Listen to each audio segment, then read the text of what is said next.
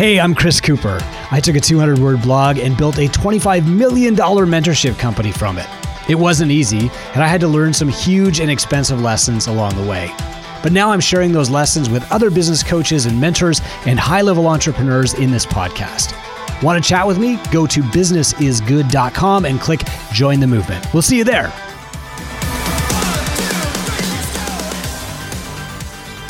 When your clients run out of future, they'll quit. If they can't see the ultimate goal, they'll question why they're in your mentorship program.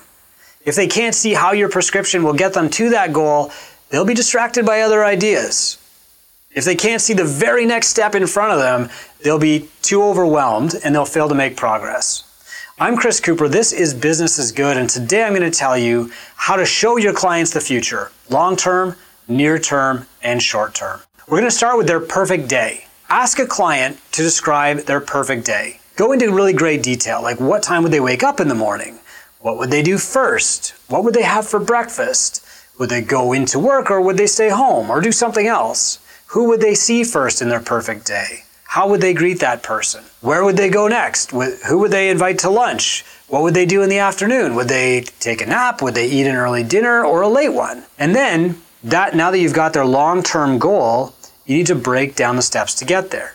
So their near-term goal is going to be more specific. It's going to be metrics-based. So after we've got their perfect day, you can ask them, what do you think that lifestyle would cost you in a year? Who would you need to have on your team to give you that kind of free time, or that you know you could trust to run your business when you're not there? What does the team need to know for you to take that time completely away without answering their texts and phone calls? If you can correlate their perfect day to metrics, that's even better. Then we're going to break it down further. We're going to identify one single step that they can take to start their journey right now. We're going to be very specific. Earn $100 more per week isn't very helpful because it's not specific, but launch a pre-order program is slightly better, and follow this checklist between 8 a.m. and 9 a.m. tomorrow and text me when it's done. That's best. Big jobs require a lot of motivation to punch through exhaustion and overwhelm and distraction. Big jobs require grit and determination. Big jobs require hustle and focus, but small jobs get done. So make the big jobs small. When clients can see their future waiting right out there, they'll find it hard not to get there. The key is to make that future clear and obvious, and then to make each step so small that it's hard for them not to do it. The key is showing them exactly what to do.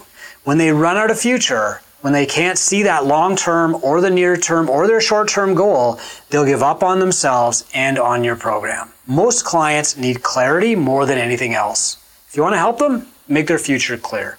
I'm Chris Cooper. This is Business is Good. Thanks for listening. Please join our community of like-minded, positive entrepreneurs by going to businessisgood.com and clicking Join the Movement. We'll see you there.